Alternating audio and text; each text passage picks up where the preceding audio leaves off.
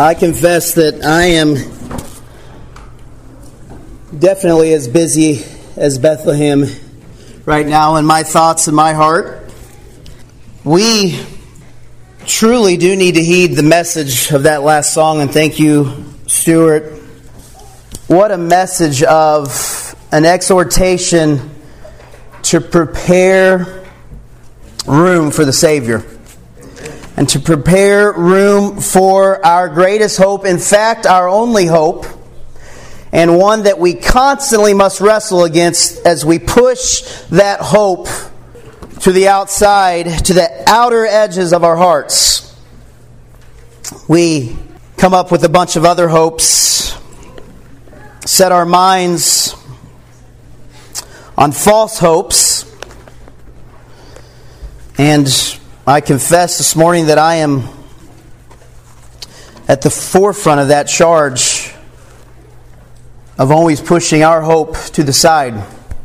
So, Father, would you still our hearts? Would you still our minds? Would you give us peace in the person of Jesus Christ this morning? Would we see that peace in a person? Father, we're grateful for a time historically where the church has decided to be refreshed on waiting. Lord, as we take a whole month to consider what it means to wait on the Lord, Lord, how we need it. Our hearts this morning, there's no doubt, Lord, are frantically pacing in 1,000 different directions. So, Father, from the start, we just confess that. We confess that we need you to give us peace. Father, we confess that we need you, we need your Spirit to help us to comprehend the depths of your love for us, the depths of just exactly what has happened when a son is given and a child is born for us. Father, clear up our busy hearts this morning, our busy minds. Would we focus all of our attention on the Word and on the Son, on our light, Jesus Christ, this morning. We ask these things in His name. Amen. Isaiah chapter 9, our text this morning. I'll be bouncing all around, back and forth, but our main two verses to consider this morning are verses 6 and 7 of chapter 9. But I'll begin reading in verse 1. Chapter 9 of Isaiah, verse 1. But there will be no gloom for her who was in anguish. In the former time he brought into contempt the land of Zebulun and the land of Naphtali. But in the latter time he has made glorious the way of the sea, the land beyond the Jordan, Galilee of the nations. The people who walked in darkness have seen a great light. Those who dwell in a land of deep darkness, on them has light shone. You have multiplied the nation. You have increased its joy. They rejoice before you as with joy at the harvest, as they are glad when they divide the spoil.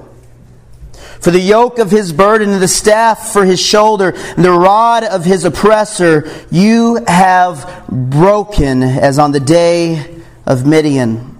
For every boot of the tramping warrior in battle tumult, and every garment rolled in blood will be burned as fuel for the fire.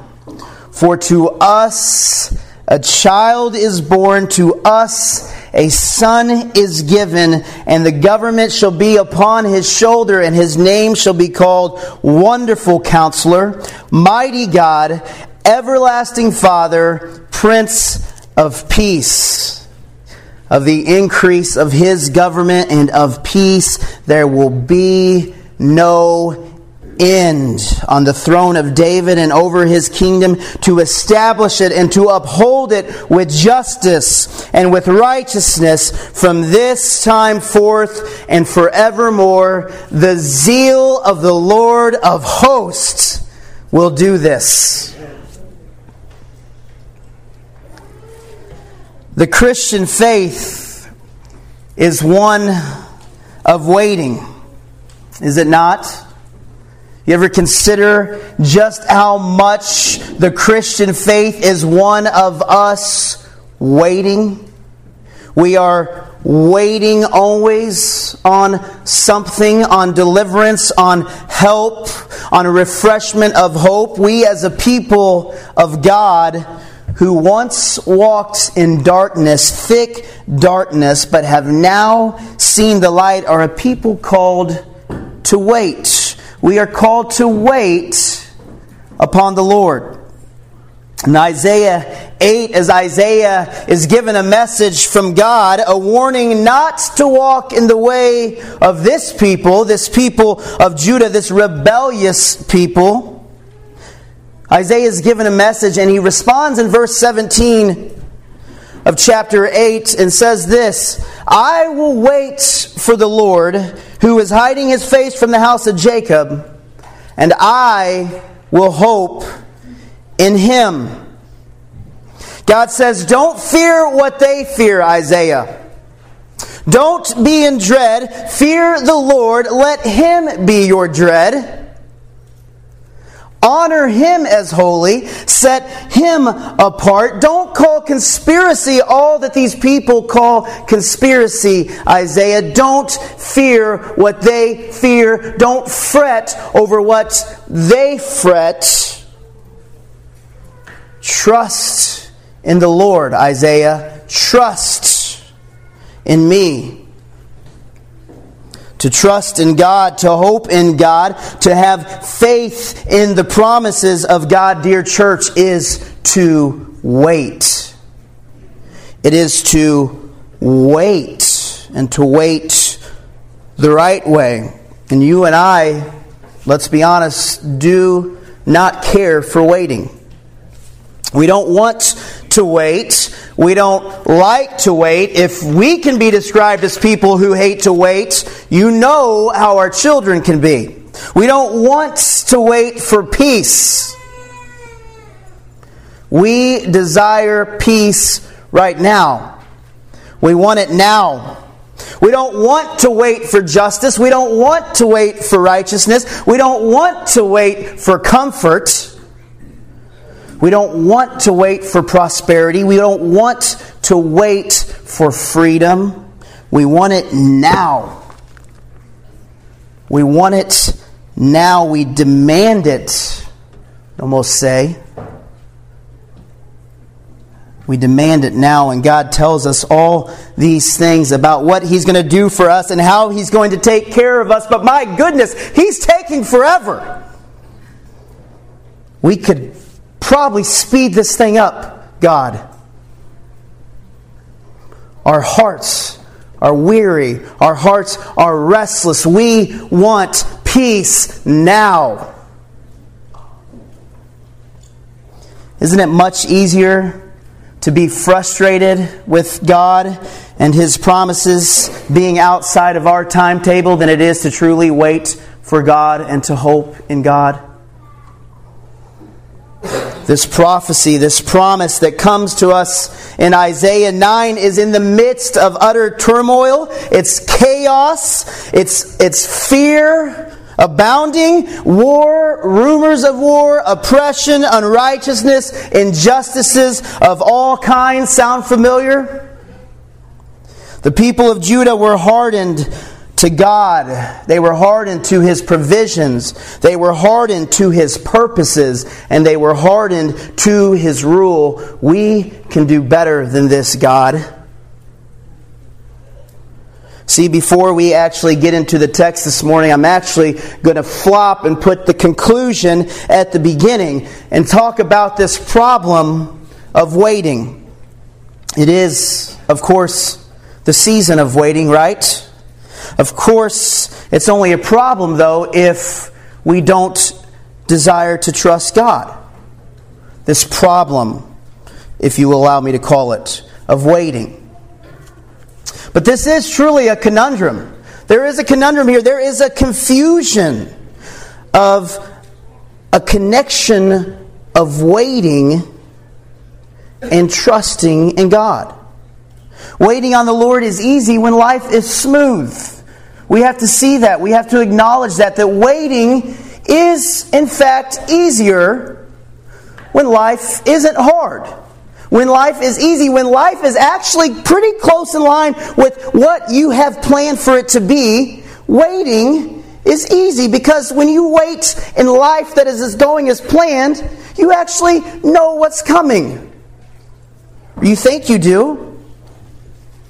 So life is good may equate to life being easier to wait and hope for God. Waiting is tolerable as long as it doesn't involve any suffering. We can tolerate not having instant gratification. As long as the waiting room isn't filled with a lot of unanswered questions and all of the purposes are clear for us and everything is completely defined and laid out nice and neatly how we would expect it to be delivered to us, as long as we know that there is an answer and that there is a solution to all the problems that arise, I guess we'll be okay to wait. I guess our hearts can manage. But that's not the waiting that Isaiah commits to. That is not the waiting that we are called to commit to as the people of God. Describing waiting like this just sounds like we are just surviving, right? We're just bearing something. We're just putting up with. We're just getting by. We're just lasting.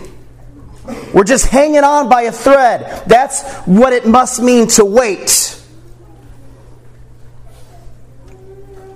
Despite not going as planned in this life, we're just holding on. We're just holding on. But to wait, dear church, is to hope in Him and to hope in His promises.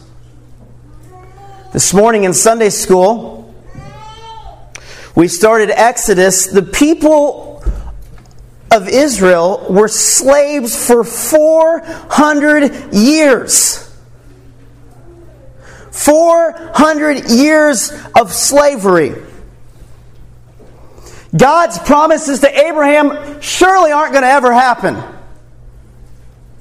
400 years. That was nobody's timetable except for the Lord's. Waiting, dear church, is to hope in Him and to believe His promises. It is to long for Him as your sure joy and satisfaction, to eagerly and wildly anticipate your Savior Jesus Christ and the satisfaction that will be yours in Him. Amen. It is to believe it. To anticipate this consummation, that is that final and complete fulfillment of God's kingdom promises. It is to hope in that. It is so much further past the temporary. To anticipate it with great expectation, like you know and believe it will happen.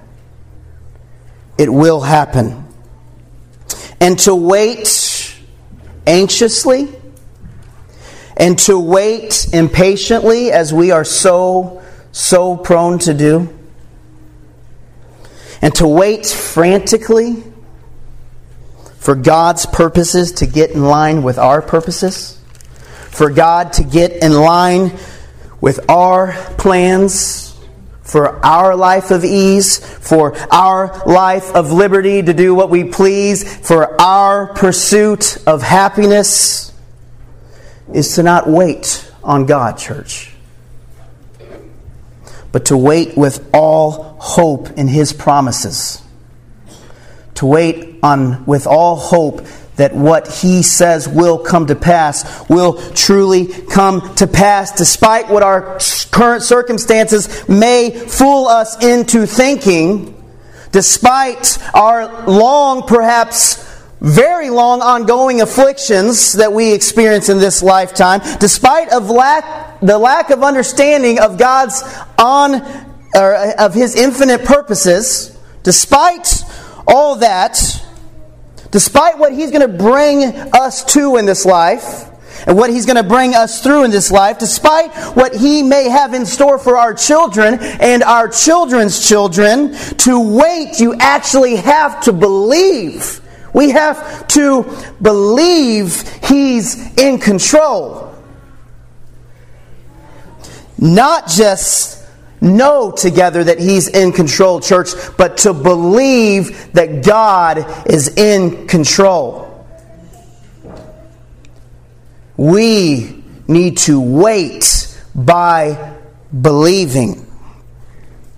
Church, we start with the end of verse 7 in chapter 9 as we consider this passage and its context and even our context. What does that last sentence of verse 7 say? The zeal of the Lord of hosts will do this. It is the zeal of the Lord which will accomplish His purposes. The zeal of the Lord will do this. This is confidence in which we wait, church. This is our confidence. He is going to make all things new. People in Egypt waited 400 years. We've been waiting over 2,000 years for His second coming, and we are still waiting, not hanging on by a thread, church, but believing that what He actually says He will do, He will do. Amen. This is our confidence, church, that the radical, on fire, passionate commitment of the Lord to make it happen will indeed bring glory to His name. Amen. And will rescue a people from their sins. To pour love out on a rebellious people, to save them, that He would be glorified. It's going to happen, brothers and sisters. And friends here today, believe this. God is in control. We know it, most of us here. We need to believe it and to wait as we believe it. In this season of Advent, where we refresh ourselves on just exactly what we're supposed to be waiting like and how we're supposed to waiting, please, please, please make this connection. Make this connection, church. The fervent zeal of the Lord to accomplish His purposes and your need to actually believe it. Not just know it, but to believe it. And I can't force you to believe. No preacher, teacher of God's Word can actually force you to believe that God is truly in control of all things as we exhort you to wait, as we exhort you to hope. But I can point you to the relevance of this prophecy centuries ago that ended with this statement in verse 7. God's going to do it. His zeal will carry it through. Amen. And church, let's actually believe it. Let's believe it together as we wait. Instead of just knowing it together, church, let's actually believe it together. As we continue to wait through all that He's brought into our lives and into our little blip in time. And remember that, church. This is a small centimeter on the tape measure of time. Just what exactly is it that we are supposed to believe? What exactly is supposed to be the fuel of our faith, of our waiting? Just what is it during yet another time of Advent, another time of Christmas, that we're supposed to believe? Verse 6. Verse 6 of chapter 9. For to us a child is born, to us a son is given, and the government shall be upon his shoulder, and his name shall be called the Wonderful Counselor, Mighty God, Everlasting Father, Prince of Peace. In the midst of thick darkness, in the midst of desperate times, in the midst of a time where a great hero is needed, a time of distress and gloom of anguish, as 8:22 says. Isaiah describes something for us. We've been given a gift. We've been given a gift. What does Isaiah say? He says we've been given a mighty, valiant, fearless warrior of a man. No. He says you've been given a child. For unto you, for unto us, for you, here is a child. Amen. We're given a child. We're given a baby. In the midst of gloom and anguish. There's this shift from darkness to light. There is this new hope. Notice in your Bible this series of fours. Look at verses 4, 5, and 6. We have these verses starting with this 4. For the yoke of his burden, the staff of his shoulder, the rod of his oppressor. Verse 5, for every boot of the tramping warrior in battle tumults, and every garment. Verse 6, for to us a child is born. Now look at verse 3. You have multiplied the nation. You have increased its joy. They rejoice before you as with joy at the harvest, as they are glad when they divide the spoil. The nations are multiplied. Joy is increased because the darkness and stress are no more. Verse 1 it says, but there will be no more gloom for her who was in anguish. Verse 4, 5, those fours that we see, those fours explain to us just what this darkness was and what this light is that has now shone. Verse 4, this yoke of his burden, this staff, this rod of the oppressor. This is the darkness of our sinfulness and all that it leads to in this society together, in this world together, in this humanity. This is darkness, utter, thick darkness. Darkness that exists because of the sinfulness of humanity. This is our helplessness to escape our own sinfulness and the burden it is that absolutely crushes mankind. But it's going to be broken. It's going to be broken. The burden will be lifted. Victory will be won over what seems to be an impossible battle with sinfulness and everything that flows out of our sinfulness and all of the consequences of our sinfulness, all of the injustice, all of the unrighteousness, all of the restlessness and no peace. And he said they're going to be broken like on the day of Midian. You remember Midian, don't you? Don't you remember the story of Gideon? Gideon shows up with these thousands of men and God goes through this series and says, no, we're getting it down to 300 men. And we're going to get down to 300 men who are going to take down the Midianites, and they're going to do it with trumpets. And the scriptures say that the Midianites were like locusts in abundance. The hills were filled with the Midianites and other enemies, and their camels were more than the sand of the sea. And 300 of men with Gideon march in, and with trumpets, God defeats the Midianites. He says it's going to be like that. These people would have known that story. They would have been in awe of this story, surely, if we were to recall it. That God is going to give victory over what seems to be impossible. He is going to break the bonds of sin. He's going to break it. That rod of oppression. The yoke will be broken. In verse 5, the boots and garments needed for war will be of no use anymore.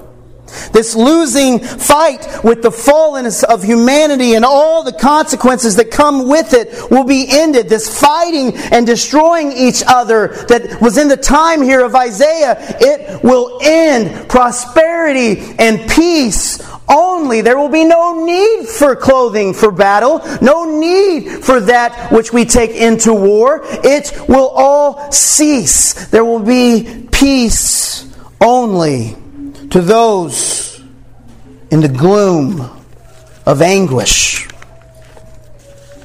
What a wonderful thing. No more burdens or oppression. No more war. There will be peace. Someone's going to come in, right? Someone's going to come in and they're going to have to use their force. They're going to have to be violent to end violence. They're going to have to use their power and set things straight. Wrong. Unto us a child is born.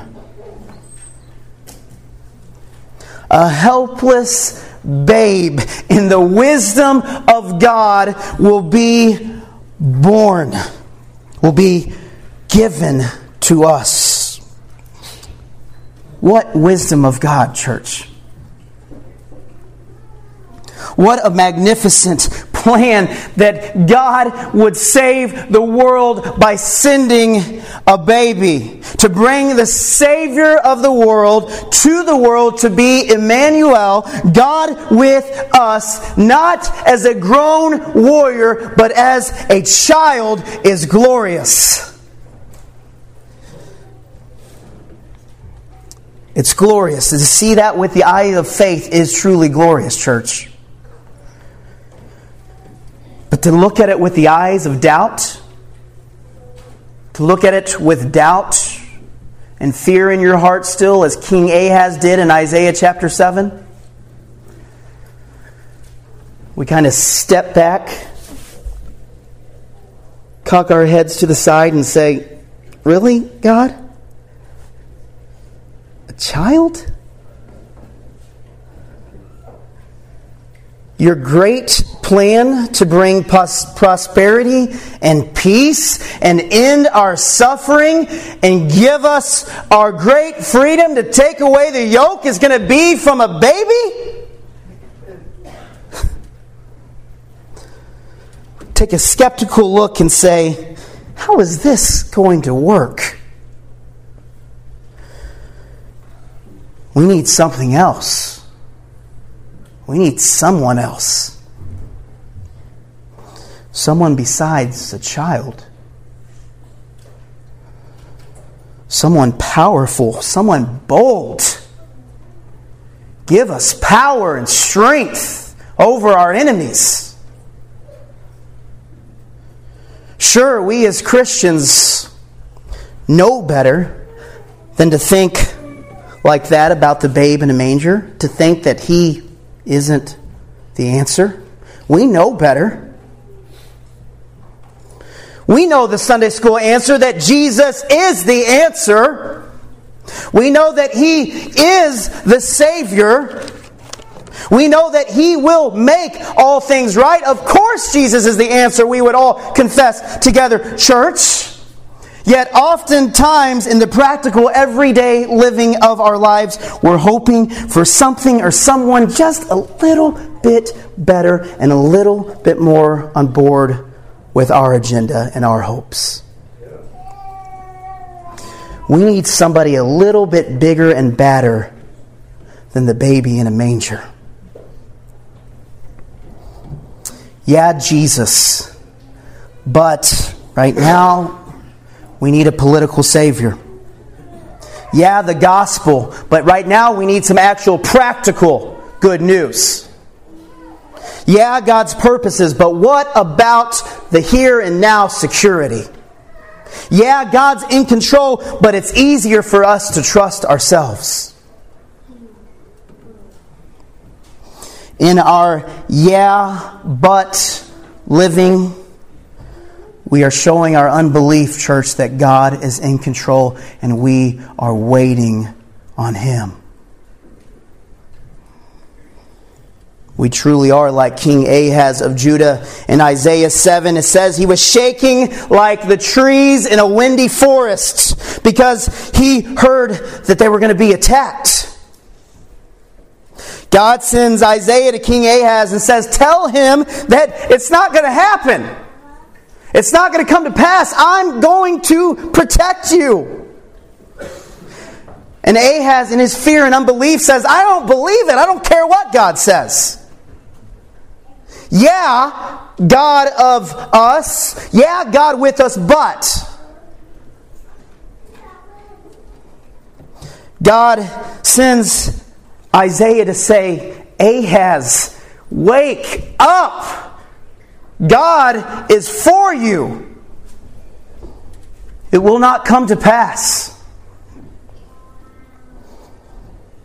Don't let your heart be faint, he says. Don't fear. And then Isaiah tells Ahaz in verse 9 of chapter 7, if you are not firm in your faith, you will not be firm at all. You see that? Chapter 7. If you're not firm in your faith, King Ahaz, you will not be firm at all. In other words, if you won't believe, then you won't be able to stand. If you won't wait by believing, you will not be firm. You live in unbelief to the truth. If you live in unbelief to the promises of God, 4,000 years to come, 1,000 years to come, over 2,000 years to come, whatever, you will cave to fear every time. Church, friends here today, believe God and believe His Word. This Jesus who humbly came to the world, not just taking on human flesh, but starting that human fleshly life as a baby, and then living a life in perfect obedience and humility, leading to a humble giving of His life on a criminal's cross. This Jesus, church, is our answer both theologically and practically. And just because our timelines don't jive with the timeline of God, just because this peace, this removal of oppression, and this establishing of justice and righteousness is taking an awful long time, God, it doesn't correlate to what we actually see and experience. It says this is going to happen, and it's as sure as it's going to happen in this language. But just because you don't see it, and it's taking forever on your timeline, doesn't mean that we need a Jesus, but something or someone else too. It means when we don't understand, church, we need to believe. We need to trust. We need to be firm in our faith of the promises of God.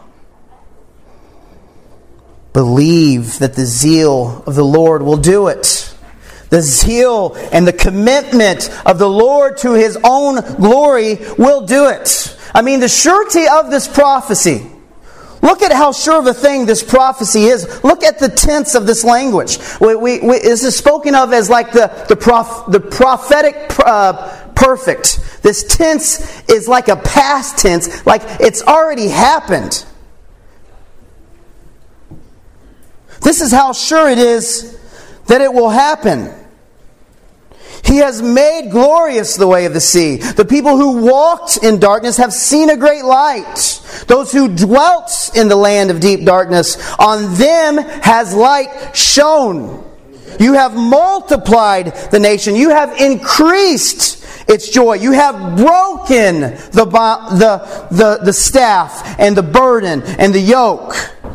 You have done this already, is how Isaiah speaks in this tense of, it's as sure as it's already happened.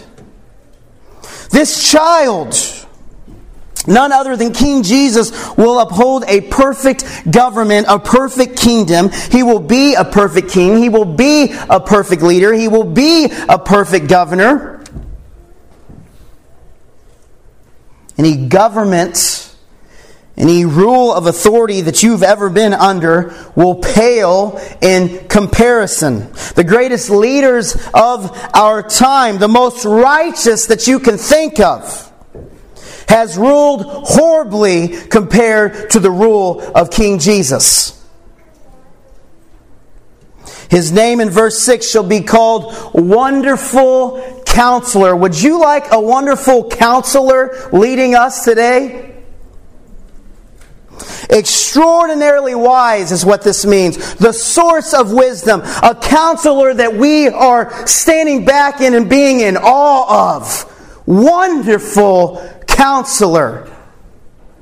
Wow, I didn't know someone could be this wise and we could profit so much from it. Mighty God, El Gibor, strong. We have a strong leader. We have a strong governor of our hearts, of our kingdom. He is the source of all strength. He is powerful and He is able. Nothing will be a hindrance to Him. This is a name given to this child. We even have the name Everlasting Father for this child. This leader will be wise, he will be powerful, but he will be compassionate and he will be tender, leading us as we are children to the great and eternal Father. Prince of Peace. Peace under His rule will be eternally constant. There will be no disruption of peace. Hard for us to imagine, I know. Hard for us to fathom that it's actually going to happen one day. But He will rule and reign in perfect peace. And to that peace, there will be no end. There will be no turmoil in our hearts, church. There will be no anxiety in our hearts, in our breathing patterns, in that tightness of our chest. There will be peace only. Believe His promises. No, we are nowhere close in what we see right now and what we experience to this being fully realized.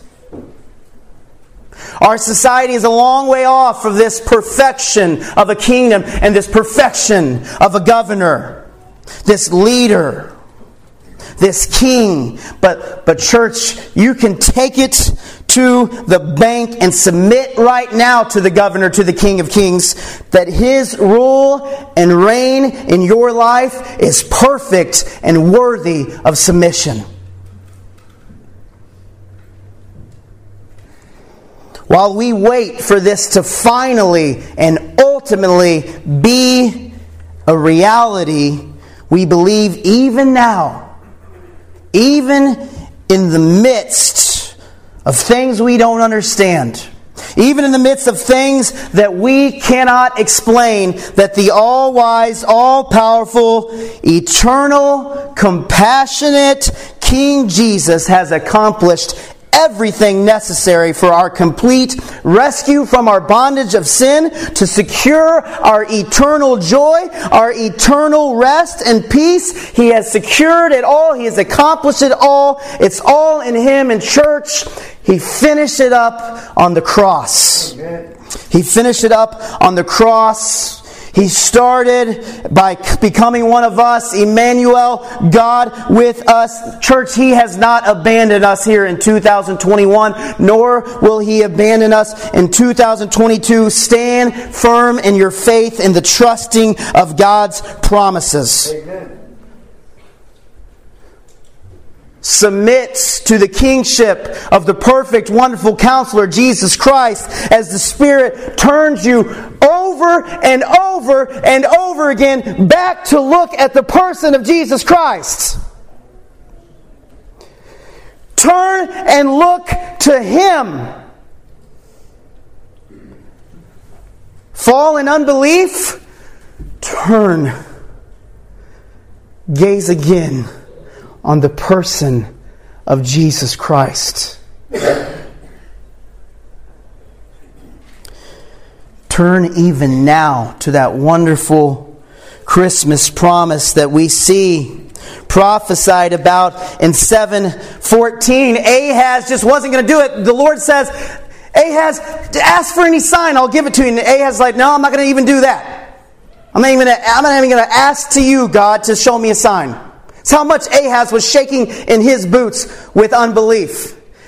And God says, all right, I'll give you a sign then. I'll do it myself. The strangest thing if we don't know Scripture. Behold, therefore the Lord Himself will give you a sign. Behold, the virgin shall conceive and bear a son, and shall call his name Emmanuel. Take that for a sign that this evil, this oppression will not ultimately come to pass. We see that prophecy fulfilled in Matthew chapter 1, verse 21. She will bear a son, and you shall call his name Jesus, for he will save his people from their sins. And this took place to fulfill what the Lord had spoken by the prophet. Behold, the virgin shall conceive and bear a son, and they shall call his name Emmanuel.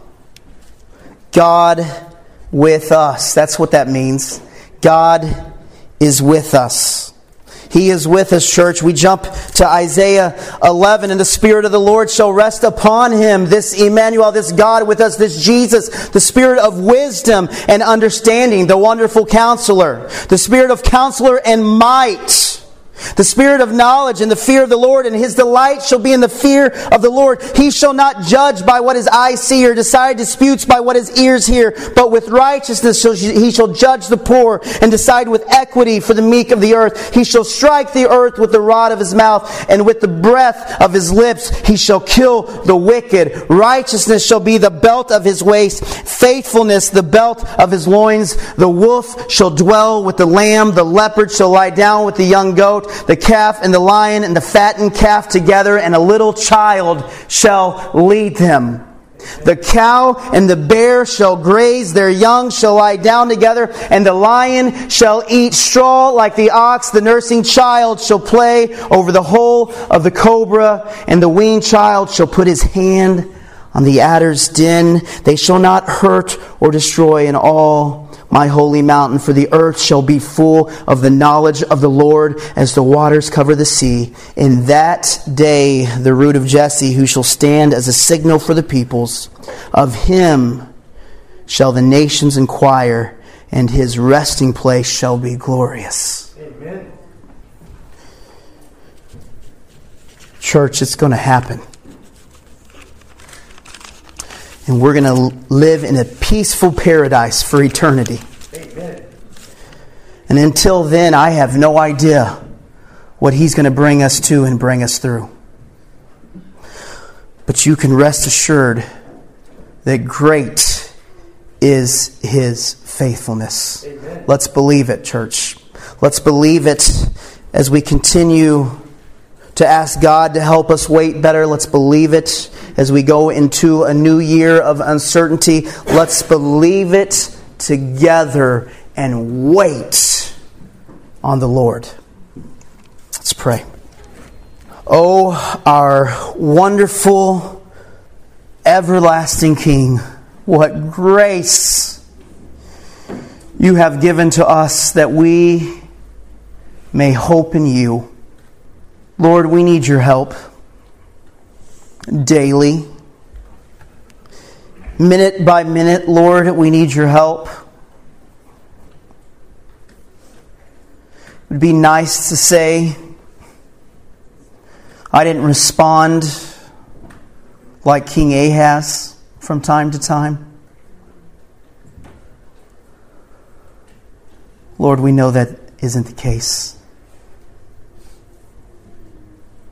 Yet even as I push away from you and say, I don't even want a sign, you are faithful to say, here's your sign then. It's Jesus Christ. Look to Him.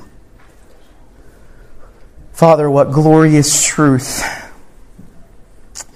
we live in light of, that light has shone into the darkness. Lord, how good it is to know that darkness cannot dwell with the light.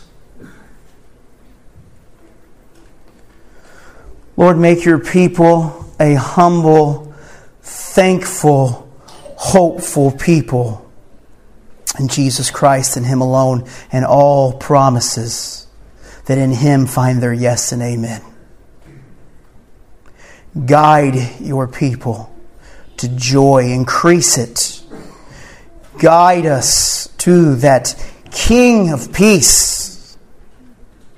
Strengthen us, Lord, as we long, as we desire, as we wait even now for that second coming of our great King. Make strong our shaking legs. Lord, help us recognize that yoke of burden is off of our shoulders. You've crushed it. And you desire to rule and reign even now in our hearts. God, make it so. Strengthen us, God. Amen.